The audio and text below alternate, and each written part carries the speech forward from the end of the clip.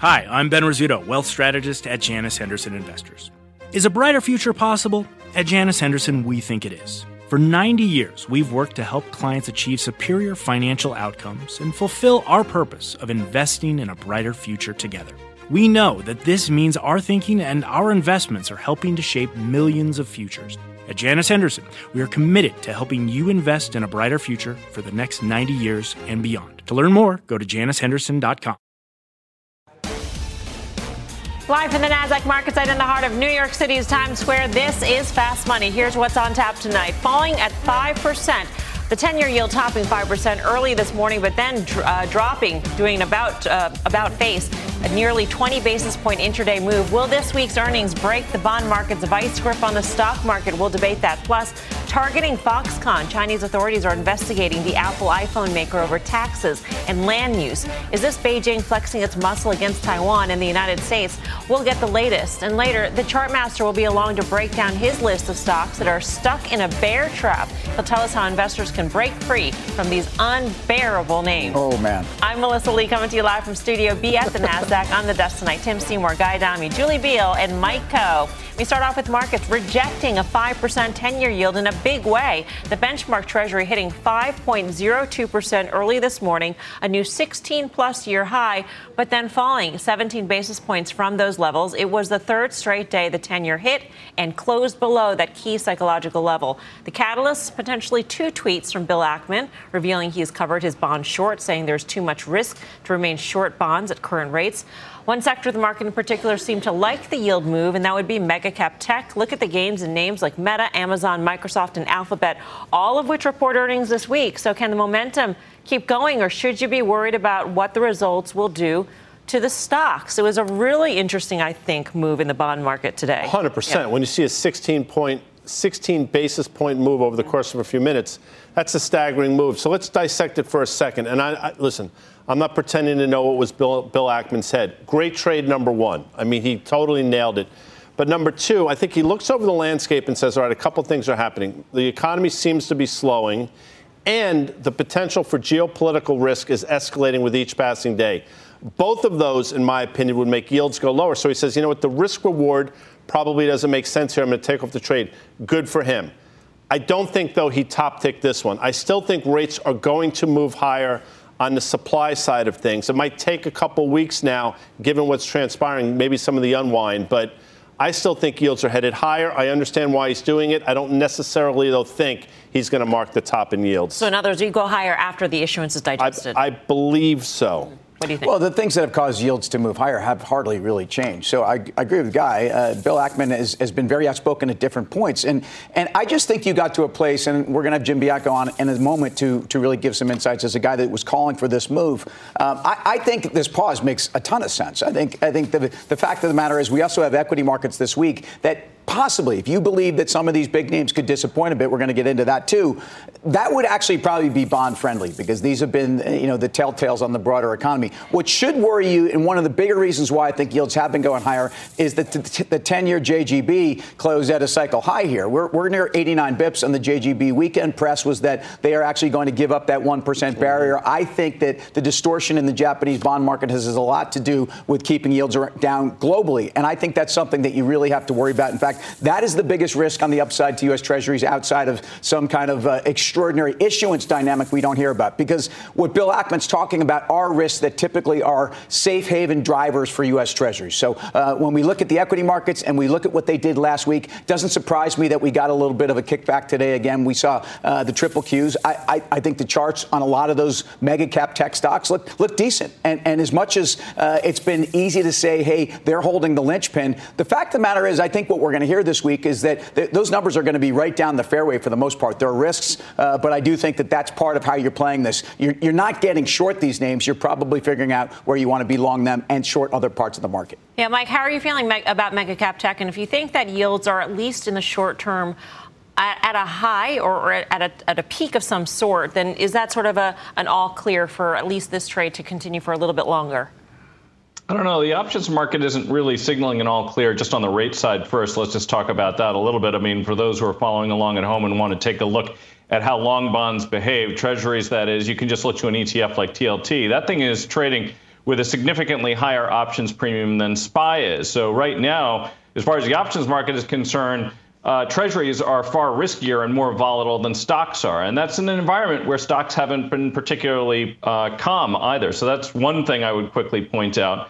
One of the things I also thought that was interesting, tail end of last week, that's when we started to see a beaten up sector all of a sudden roll over again, and that was financials from mid-Tuesday through the end of the week. And we did see some areas of strength in sort of the higher beta, higher growth areas, which suggests to me that investors are more interested in idiosyncratic growth than they are in sort of making a broader macro bet. So I think that what we're seeing in the bond market actually should be cause for some concern looking ahead.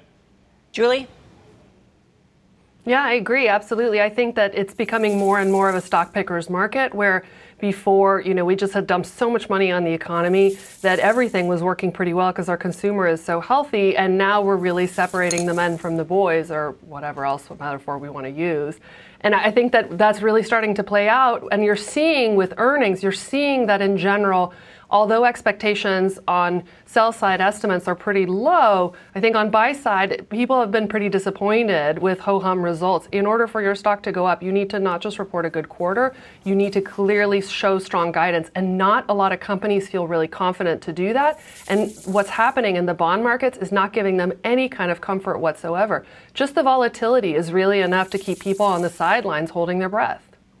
So we thought it'd be an interesting question to ask you guys, the traders, which stocks, which mega cap tech stocks you are most concerned about going into earnings, especially since we have a huge slate this week. And interestingly, Guy and Mike agreed on one name, and that would be the mega cap tech stock that has gained the most in the past 3 months, the past quarter. That would be Meta. Why? Not an indictment on Facebook by all. I mean, valuation at this level is trading at a market multiple, probably 18 times next year's numbers, and you have revenue and EPS growth to back that up. It probably should be a higher multiple. I'm worried because if you think about who their advertisers are, small, medium-sized businesses, we're starting to see the Russell roll over, the micro caps roll over as well. Those represent, obviously, a lot of these small and medium-sized businesses. If there's a lag or a delay or a push forward in terms of their advertising dollars, Facebook will be the first one to feel it. So if you start to get some, rhetoric or some talk around that slowdown, that could augur potentially poorly for the broader market, which is why I'm looking at Facebook. Not against in terms of where the stock is going, but in terms of the tell for the broader economy. Mike, why'd you pick Meta? I picked it, actually. Part of that, I think, is some of the same reasons that Guy was just talking about. There's another one, too, of course, which is what is management going to do? People often talk about some of these companies as having levers that they can pull to turn on or off profitability, to turn on or off free cash flow. This is a company that demonstrated they have those levers and they have used them. That's positive in one sense, which demonstrates that they can generate huge free cash flow. It's a negative when they elect to start pursuing things like the metaverse and throwing buckets of money at it. And suddenly you start seeing free cash flow drop to near zero as it did at the tail end of last year. And that's really what caused this swoon. So if we start to see management start talking once again about investing in some of their visionary projects, that, I think, is a potential risk. But the company is very cheap if they don't do that. And even with some of the pressures that Guy was just talking about, they might actually get some flow from X, for example, which has obviously changed their algorithms. And I think some of the content creators might start moving to some of Meta platform instead. In terms of turning on and off the spigot, that sounds like Amazon, which Julie is worried about. I mean, interestingly, Amazon is exposed. It's consumer facing on the retail side, but then it's also enterprise spending facing on the AWS side of things. Yeah, and I think part of it, too, is for them, it's a little bit, they don't have quite as many variable costs as something like a Meta. And so I worry more about the level of kind of CapEx investment, hard dollars flowing out of that business in order to be as competitive as they can be in AI. I think there's a little bit of a thinner margin for them, no pun intended, on being able to weather any kind of storm in enterprise spending or the consumer. So I'm a little bit, I think, generally speaking, big cap tech, I think, has earned its premium multiples, broadly speaking, right? Because you're exposed to secular growth trends. These have excellent balance sheets. They are in businesses where it really pays to be big. But this is the one that I think is the most exposed to the consumer. And for that reason, I'm a little bit more concerned. With all due respect, I think you guys are in D2 right now. I think D1 is Microsoft and Apple. That's right. That's a college. Division 1, Division 2. It's a college. He's basically calling us the JV, and he's the varsity. Well, I'm not calling you the JV per se, but those companies. It's Microsoft. It's the second most important company in the world. It's the company that, to me, is in touch with the enterprise. They were the one that really almost even started the AI frenzy on some level with ChatGPT. They're the one that I think is the most resilient business model. And they're the one of the charts that, along with Apple, at the end of October and the beginning of October, really started to scare everybody and say, is the market falling out of bed? Their chart has done better than Apple's. I think the biggest issue with Microsoft is not that their earnings numbers are going to be difficult. I think Azure's been guided to mid-20s growth. I think it's probably what they're going to give you.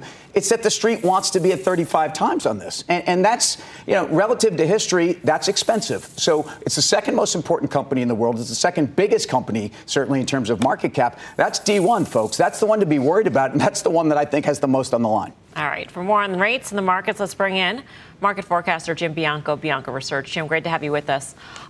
He warned, by the way, on Fast Money earlier this month that bond yields could race through 5% in the next couple of weeks. Now believes they can go even higher despite today's reversal. How high are we talking about, Jim?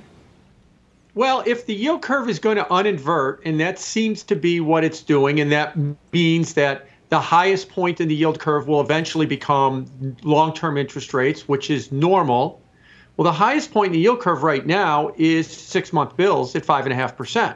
So if we're going to completely uninvert the yield curve, and I think we're destined on to do that or somewhere along those lines, then it's got to go to at least 5.5% because the Fed has said that they're higher for longer. So I don't think that this move is quite over with just yet. I know everybody keeps asking me when the move is going to be over with, but I think that the problem that everybody faces is they forgot that 2009 to 2020 was the QE period. That was abnormal. They look at zero rates. They say, my God, we've come up 500 basis points. That's a lot. That's going to hurt things. No, the first several hundred of that was just getting back to some level of neutral. The last little bit of it has been restrictive. I don't think it's been restrictive enough to really hurt the economy. That's why later this week we're going to probably report a 4% GDP after we had some pretty good numbers in jobs and with unemployment claims going under 200,000. So we're not really punishing the economy, and that's why I think these markets have room for rates to continue to move higher. And laying out the case to 5.5%, Jim, you didn't mention Treasury issuance and you didn't mention the Bank of Japan, and I'm wondering how those two factors factor into 5.5%. Well, they don't help the situation that, Treasury issuance is going to be more of a shift from short-term to long-term. So it's not that we're going to be issuing more than what we've expected. It's that we've issued a lot of Treasury bills after the debt ceiling was lifted. That was 4 or 5 months ago. Now they're maturing, and the Treasury wants to kind of issue more 3-year, 5-year, 10-year notes. And so that's going to help put upward pressure on long rates. The Bank of Japan, remember now, Japanese are the largest foreign holder of Treasury securities in the world, not China. So if they are going to loosen up and let their rates go up, Japanese investors are going to say, you know what, our own JGBs, their Japanese government bonds, look more attractive. They'll sell Treasuries, they'll move back to Japan, and then we're going to see a dampening of demand from one of the largest buyers of Treasuries in the world. Hey, Jim, Tim, I agree with that. But great call a couple weeks ago on our show. It was probably 3 weeks ago. You said they're going higher. They've gone higher. You also have pointed out that you think it's not just Japanese institutional buyers or even the Bank of Japan. It's that a lot of investors were on board with this recession argument and that a lot of people have actually capitulated. That's the term I think I've heard you use. Talk to me about that. Where do you think positioning is now? Because it seems to me like everybody thinks yields are going higher, even though, it's a conversation you were having a few weeks ago. And certainly a couple months ago, this isn't where people were. They weren't talking about 4% GDP. How much of this in the institutional and in the retail world is something that you think actually might be why we could get more of a pause right now? Well, yeah, I think that, the problem with positioning is there's FinTwit talk and there's what people say and everybody says it's going to go higher. Then if you look at the way that people are positioned, I like to joke that they're up at night staring at the ceiling going, my God, there's going to be a big bond rally without me. And that's why you see this relentless flow in the TLT. And that's why you see this relentless amount of call buying in TLT. In the last month, there's been 1.5 million calls purchased in TLT and something like 400,000 puts. That's why you continue to see surveys like the Bank of America Global Fund Manager Survey having the highest amount of people in the 20-year history saying the next 100 basis point move is going to be lower. So that's why I say there's got to be some kind of capitulation. Everybody is waiting, begging. They're trying to position for this big decline in interest rates, and it doesn't happen, and they keep getting punished while they're waiting for it. And we all know the way markets work is when it happens is when no one's positioned for it. And so I still think that there's got to be some more capitulation in this bond market, which is why I don't think this move is over. Now, maybe for the next couple of weeks, we churn sideways around 5%, but ultimately, I still think we're going to go higher and see a capitulation. Jim, always good to see you. Thank you. Thank Jim you. Bianco Research. 5.5% by Jan 1. How does that factor into seasonality, Guy? Or dare we call, in terms of the Santa Claus rally? We're in your turkey day. We're actually in your turkey day. Come on. Can't we wait for Halloween at least to get into? No. That was one of the great episodes of all time when I turned to you and just said, boo. We should find that in the archive. Oh, man. Well, I don't adhere to seasonality necessarily, but I'll play your reindeer game and say if we see 5.5% over the next few weeks, the equity market will not like that. And we will be, where we close, 43 and change, 4,300.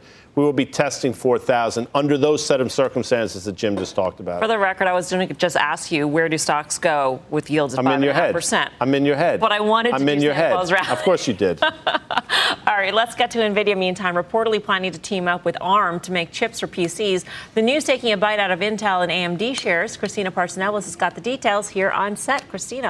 Well, Reuters reporting that both NVIDIA and AMD are looking to build these central processing units for personal computers by 2025. This is a space normally dominated by Intel. NVIDIA, though, on the other hand, dominates the GPU space. You know, those graphics chips that we keep talking about needed for AI models. So CPU chips for NVIDIA would be a new avenue. Those chips would also use ARM architecture, which is why ARM stock jumped on the news. And I know a lot of people get confused with all these names. Think of ARM like a coding language in which companies like NVIDIA, Electronic Arts, Apple use to design their own chips. That ARM language is so good, it helped Apple make custom chips for its Mac computers. So that means ARM specializes in the blueprint for these PC chips. But the problem is, so does Intel with its x86 architecture. So think of it like two languages, ARM versus x86. And that's why Intel posted its worst day in a month. AMD also plans to create a CPU chip for PCs using ARM architecture, and yet the stock fell. So why is that? Well, AMD already makes PC chips using Intel's language. And so there are fears that this new chip could cannibalize the old AMD PC chip. Qualcomm, another company that wasn't mentioned in this report, but they've been saying for quite some time that they too plan to build a PC chip. And we should get more details tomorrow at their annual summit, just around 3 p.m. when he makes the keynote. All of these new PC chips, though, mean eroding market share for Intel. And that's why you're seeing the negative reaction. NVIDIA, AMD declined to comment, though. Where does Microsoft fit in, right? Because the chips, a good point, too, that these particular chips that NVIDIA would be working on would work with the Microsoft infrastructure as well, sir. Yeah, so we'll get some more details tomorrow because there's going to be an event that Microsoft is holding tomorrow to reveal some more of the details here. What do you think of this? It's very interesting. Very interesting. KP breaking it down. All right, so go back to August. NVIDIA traded down to 409, huge bounce. Go back to September. Traded down to 409, huge bounce. What was the low today? 409. Thank you, Tim, for playing. Well, I appreciate you playing. O's was here. No, O's is not here. But 409 again, and we bounced. So you have something to trade against in the form of that level. Big volume day. And let me be clear. I'm not bullish in NVIDIA, but the stock declared itself to have support. That's how you trade this name. Can Intel get through this, Mike Coe? Intel's got some problems. It seemed like they were working their way out of it. They sort of went to sort of more business-focused management rather than product-focused management. Didn't have the engineering team in the C-suite, and that obviously proved to be a problem. One of the things I look to is, if you go and you take a look at a new machine, once upon a time, they put a little sticker on them. You may remember, and everybody advertised about having Intel inside. Now the big thing that everybody cares about, as you were previously talking about, are the GPUs. So when you buy a new laptop and it's got a powerful NVIDIA processor and it's going to say something like GTX Force or something like that on it, I mean, if they start moving into Intel's territory, I just find it very difficult to believe they're going to be able to fight their way out of that one easily. It's interesting to hear Microsoft get in the fray, too, and pretty much say, hey, guys, you better have the chips ready to power new AI windows. And they have the ability to push this around. The only thing that's more extraordinary about NVIDIA's 380% move or 180% move this year is I think how it's held in. I mean, that 17% pullback off of that kind of a move, and the fact that semis threw a lot of difficult questions about the economy, valuations and whatnot, I think those charts are still holding up. I don't love all the good news we've priced in there, and I'm not telling you it's going up forever. I'm telling you, based upon what the market has done, so far you have to give that pullback and that bounce off of 409. It's funny you say that. Formula 409. I mean, KP, you use Formula 409? I'm a big fan. I don't even think it exists anymore. Yeah, come on, really? Tim. I don't think. Yeah, I mean, I think Windex just cleaned their clock. No, it did not. It just did, actually. Well, we'll find out in the break. Acquiring Christina, minds. thank you. Always nice to see you. Christina Bartz-Nevelis. Coming up, more M&A action in the oil space. Chevron inking a huge deal to buy Hess for more than $50 billion. More on what this buyout could mean for the sector. That is next. Plus, crypto cruising higher. Bitcoin topping $31,000. And some names in the space are jumping on this move. How options traders are playing that action straight ahead. Don't go anywhere. Fast Money's back into.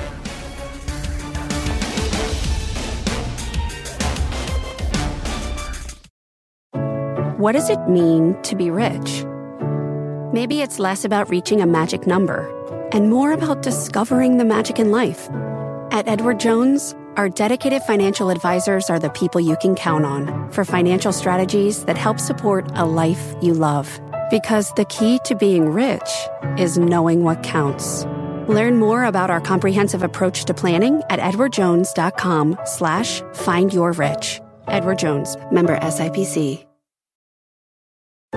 What's on the horizon for financial markets? At PGIM, it's a question that over 1,400 investment professionals relentlessly research in pursuit of your long-term goals. Specialized across asset classes, but united in collaboration, our teams provide global and local expertise. Our investments shape tomorrow, today. Pursue your tomorrow with PGIM, a leading global asset manager. This extends our visible growth profile into the 2030s.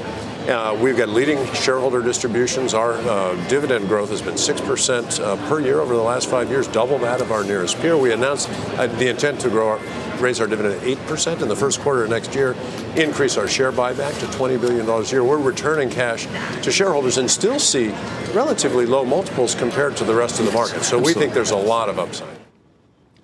That was Chevron CEO Michael Wirth on CNBC earlier today talking about what the Hess deal will bring to shareholders, the stock dropping nearly 4%. While Hess was down over 1% on the news, the announcement of the oil mega merger follows Exxon's bid for Pioneer Natural earlier this month. Mike, what do you make of this deal?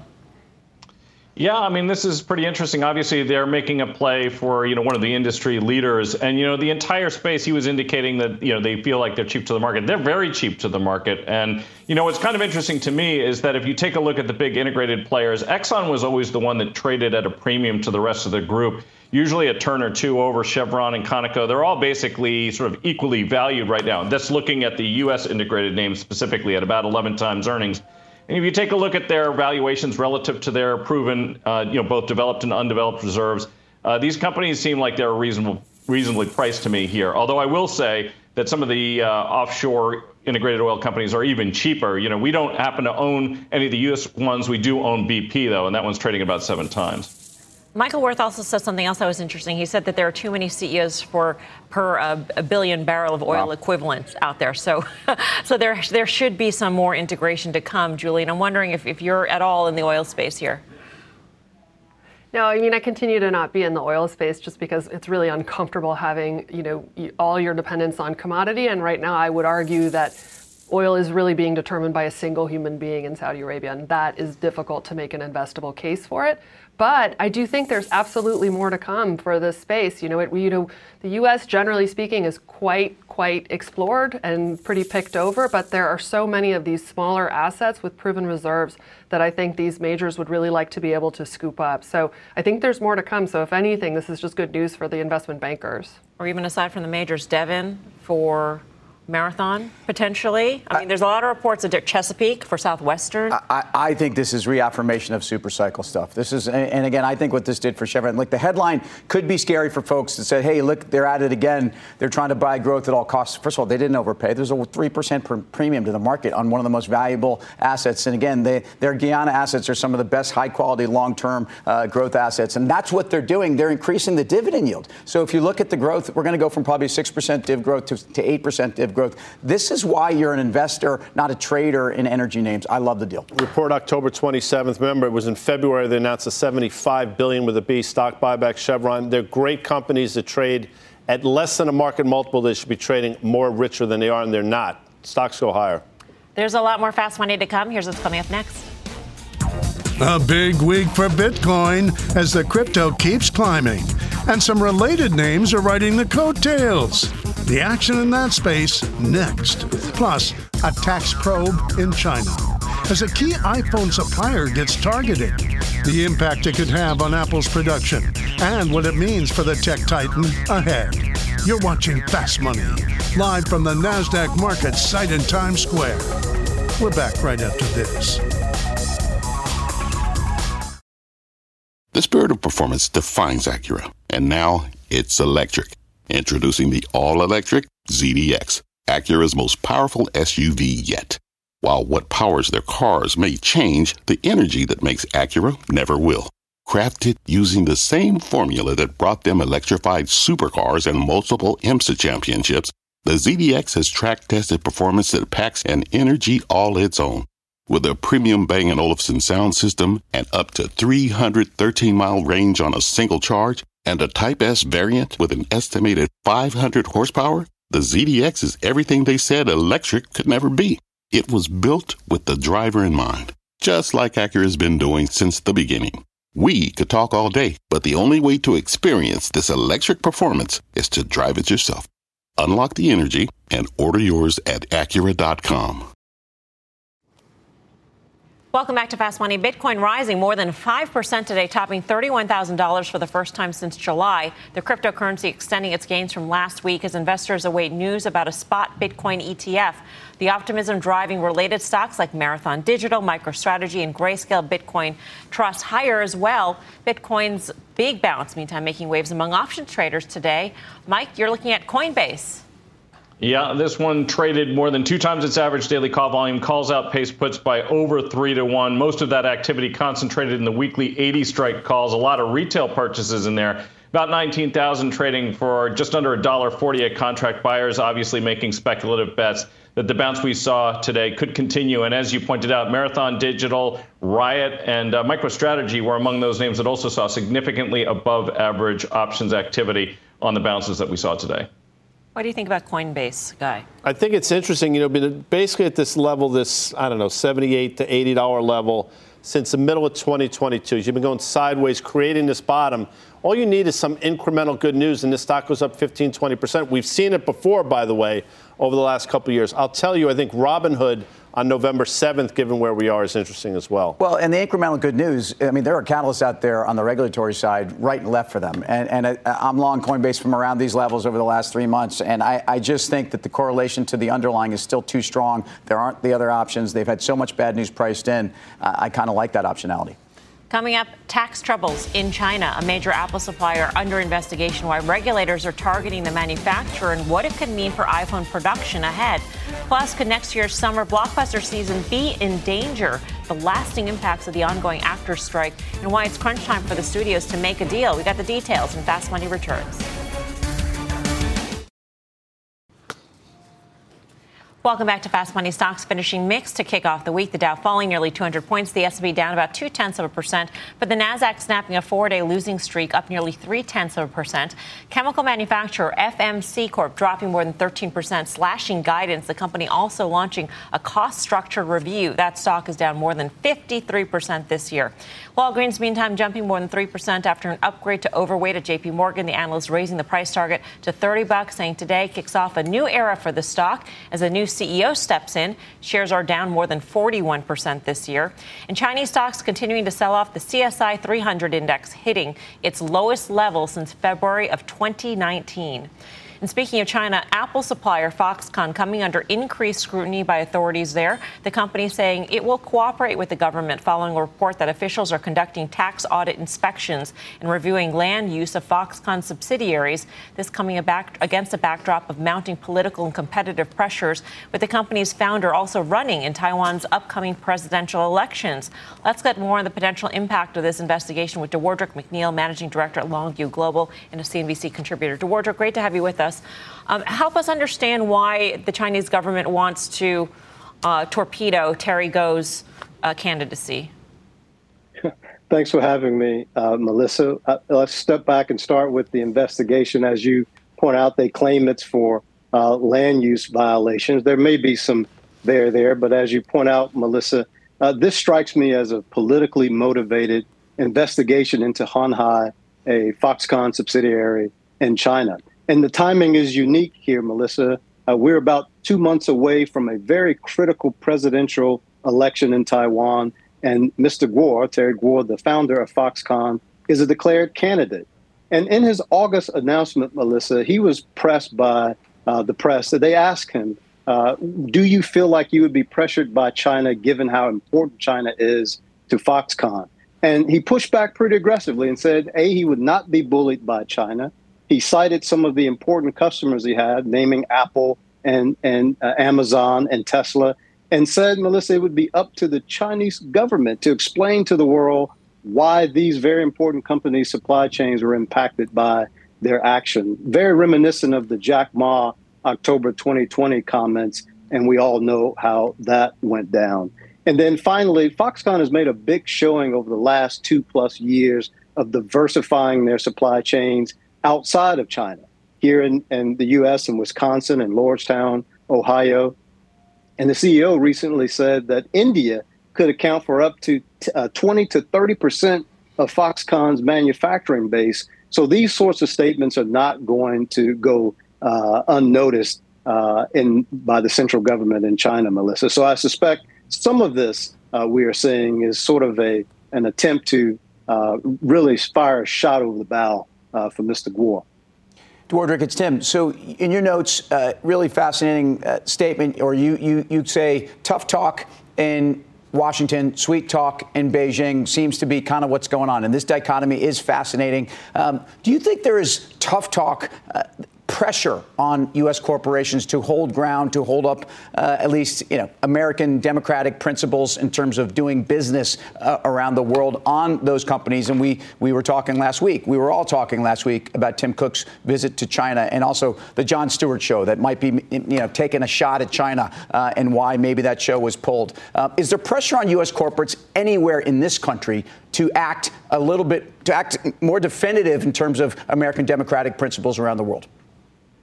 Well, certainly, I don't think that that's an official government position, Tim. But to your point, we have seen customers, we've seen shareholders really take a look at how countries behave and where companies are invested, and to try and put some pressure on companies to have some principles, to have some standards. But in China, there seems to be a bit of a double standard here. As you note, many companies fall behind that we're following the local guidelines and local laws. But the real challenge, Tim, is when Chinese laws are in contradiction with U.S. or other laws, which ones take precedent? And companies are in a tough spot trying to figure that out. If they act in one way, there could be repercussions in China. If they act one way in China, there could be repercussions here. So I don't envy them, but I think everyone is paying closer attention to these issues around values and human rights and how national security is impacting the business bottom line. We've seen a bank run in China. They cut their deposit rates, banks, for the third time this year. Government stimulus package, tax cuts, all suggest their economy is ratcheting, not to a halt, but slowing down. That scares me because I think when economies slow down, the next thing is how do we get ourselves out? What are your thoughts in terms of this China-Taiwan situation, which continues to sort of flare up? Well, I think to your point, it's always there. So we may pay attention to it in these sort of flashpoints and flare-ups, as you described it. But this issue is always right there above the surface here. This latest round, I think, just says to me that China is concerned about this upcoming presidential election. It looks like, for now at least, the current ruling party, the DPP, will win that election again. That's not an outcome that China favors. So I think businesses shouldn't take their eye off the Taiwan ball. I don't expect that there's going to be any sort of invasion scenario, but we're going to continue to see tension and pressure ramp up the closer we get to the January election. Dwardric, always good to get your take. Thank you. Dwardric Thank you, Melissa. McNeil. What we saw in Apple shares today, we did see pressure relative to the mega cap tech stocks. It underperformed, although finished the day higher. It actually snapped what would have been its longest losing streak, Mike, since January of 22. And I'm just wondering, how you sort of factored this risk in. We've said on this desk for a very long time that China or Beijing just needed to decide that it wanted to poke Apple. And you could really feel the impact, and here we are. Yeah, I mean, it's interesting, obviously, in Guo's case, a situation where essentially throwing down the gauntlet, and that's always a dangerous thing when you're dealing with governments, even free, liberal, and open and democratic ones. That's a dangerous exercise. We've certainly seen in Saudi Arabia, we've seen in Russia, and we've seen in China that challenging more autocratic governments is an even bigger risk. And so obviously that presents a risk somewhat to Apple. But if I'm thinking about Apple, and actually I think Tim was kind of alluding to this, they've got plenty of risks, including this, as we look forward towards their earnings, which we're going to be seeing in November. Yep. Coming up, you might be pining away for this past summer, but movie studios are already looking ahead to next year. But with actors still on strike, the 2024 blockbuster season is facing some heavy pressure. We've got the latest on the negotiations next. And speaking of blockbusters, you won't believe how much money Taylor Swift's concert film pulled in after its second weekend. The stunning stats when Fast Money returns.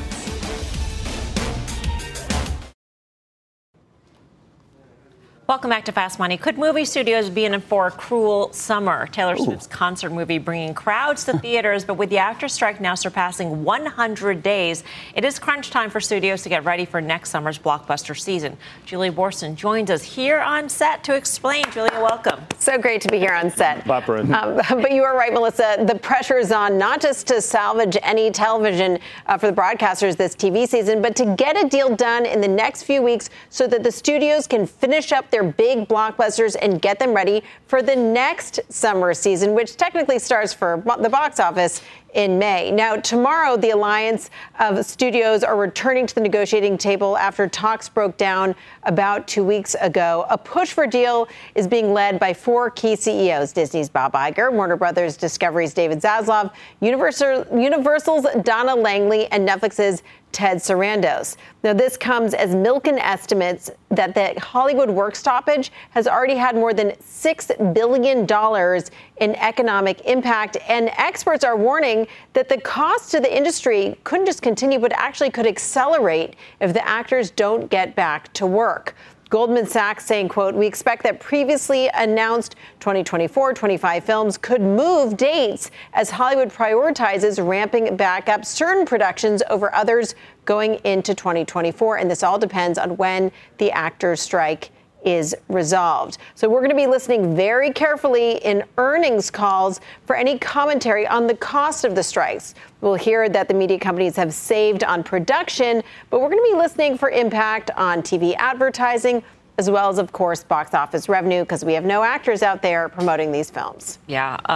So what is sort of the window in which they have to resolve it in order to get that summer blockbuster slate out there? Well, look, there will be movies next year no matter what. But if you look at what it costs to finish some of these big films, some of them may be somewhat done. Some of them maybe need a couple of reshoots or need actors to do voiceovers. But you want to have the certainty before you ramp up production. And it takes a couple of weeks once you know that a deal is done to get production ready to go again, and then to get actors back in on sets or on location. So if you look at also the fact that in December things pretty much shut down, you want to get things started now so you can get a little bit of production done before the holidays. And then remember, if you're going to have a movie come out in, say, May, you need it really to be done months in advance of that. Yeah. What are you listening for in the earnings calls to give us some clues as to what the costs will be?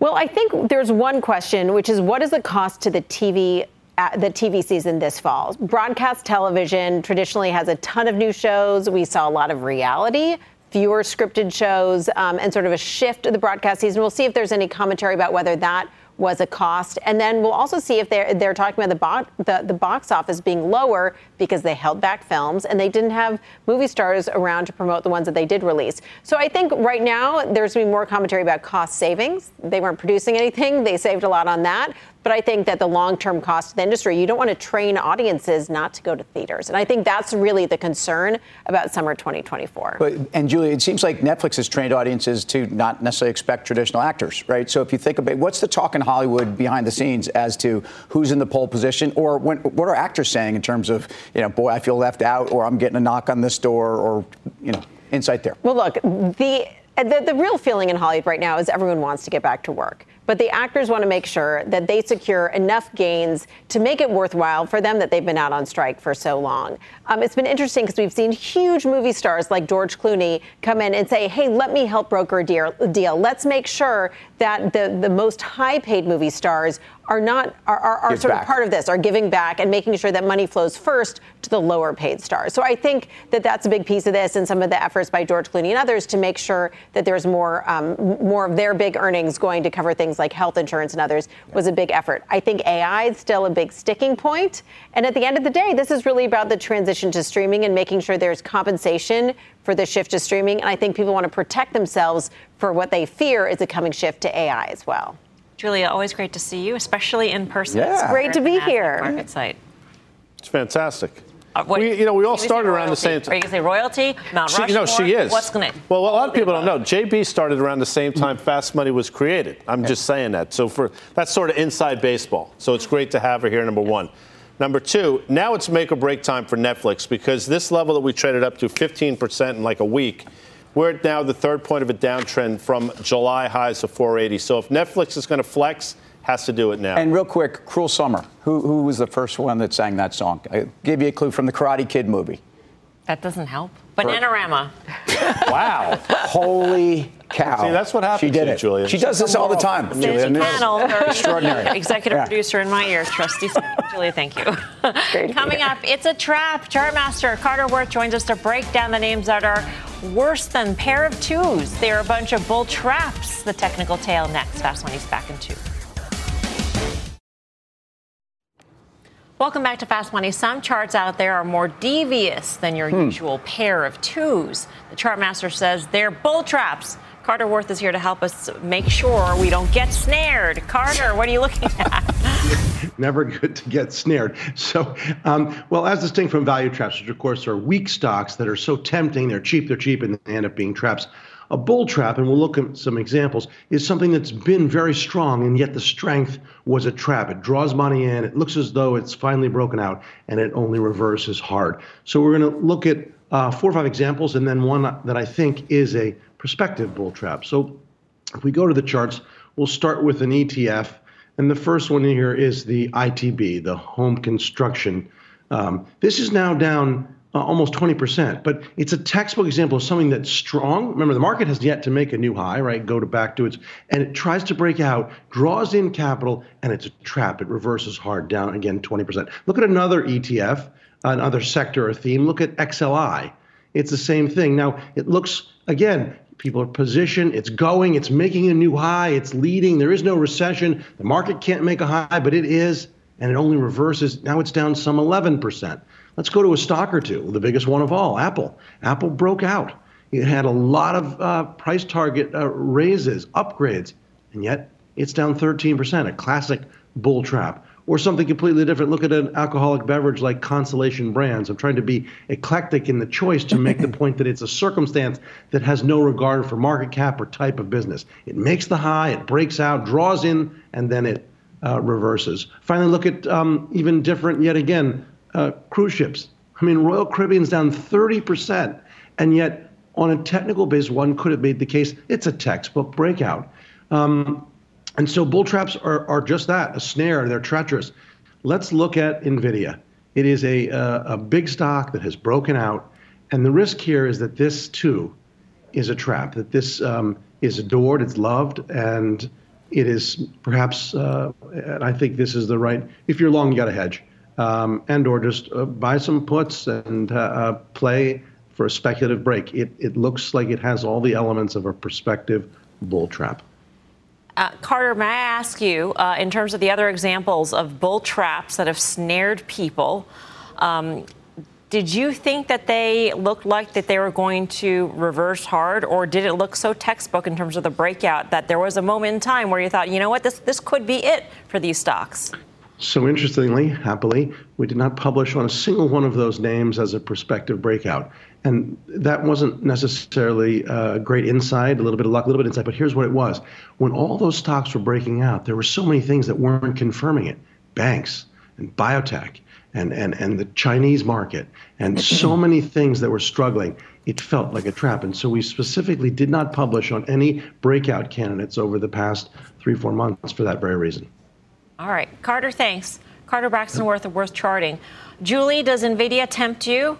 Could it snare you, perhaps? Has it already? I think the thing about NVIDIA is you have to think is where is that incremental buyer that's going to help push this stock up further, right? I think there are a lot of people who are on the sidelines who are just like, man, I absolutely miss this name. And I think fundamentally you can really make the case that of the AI companies in mega tech, this is the only one that's actually experiencing growth right now. So it makes sense. All right. Up next, final trades.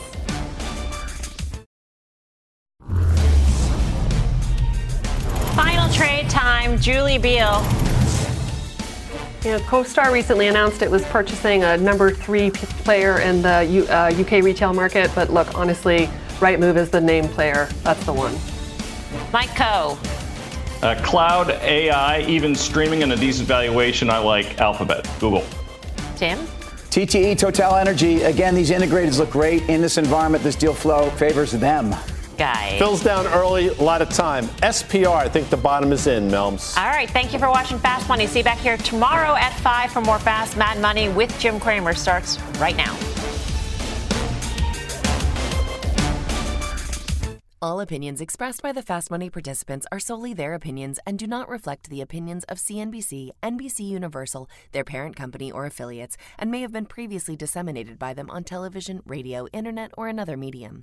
You should not treat any opinion expressed on this podcast as a specific inducement to make a particular investment or follow a particular strategy, but only as an expression of an opinion. Such opinions are based upon information the Fast Money participants consider reliable, but neither CNBC nor its affiliates and or subsidiaries warrant its completeness or accuracy, and it should not be relied upon as such. To view the full Fast Money disclaimer, please visit cnbc.com/Fast Money Disclaimer. People today can spend half their lives over 50. So it's good to be financially ready for what's important to you as you get older, like a family vacation. Or starting your dream business. Welcome to Connie's Coffee. How may I help you? AARP's trusted financial tools can help you plan for whatever your future holds. That's why the younger you are, the more you need AARP. Start planning today at aarp.org/moneytools.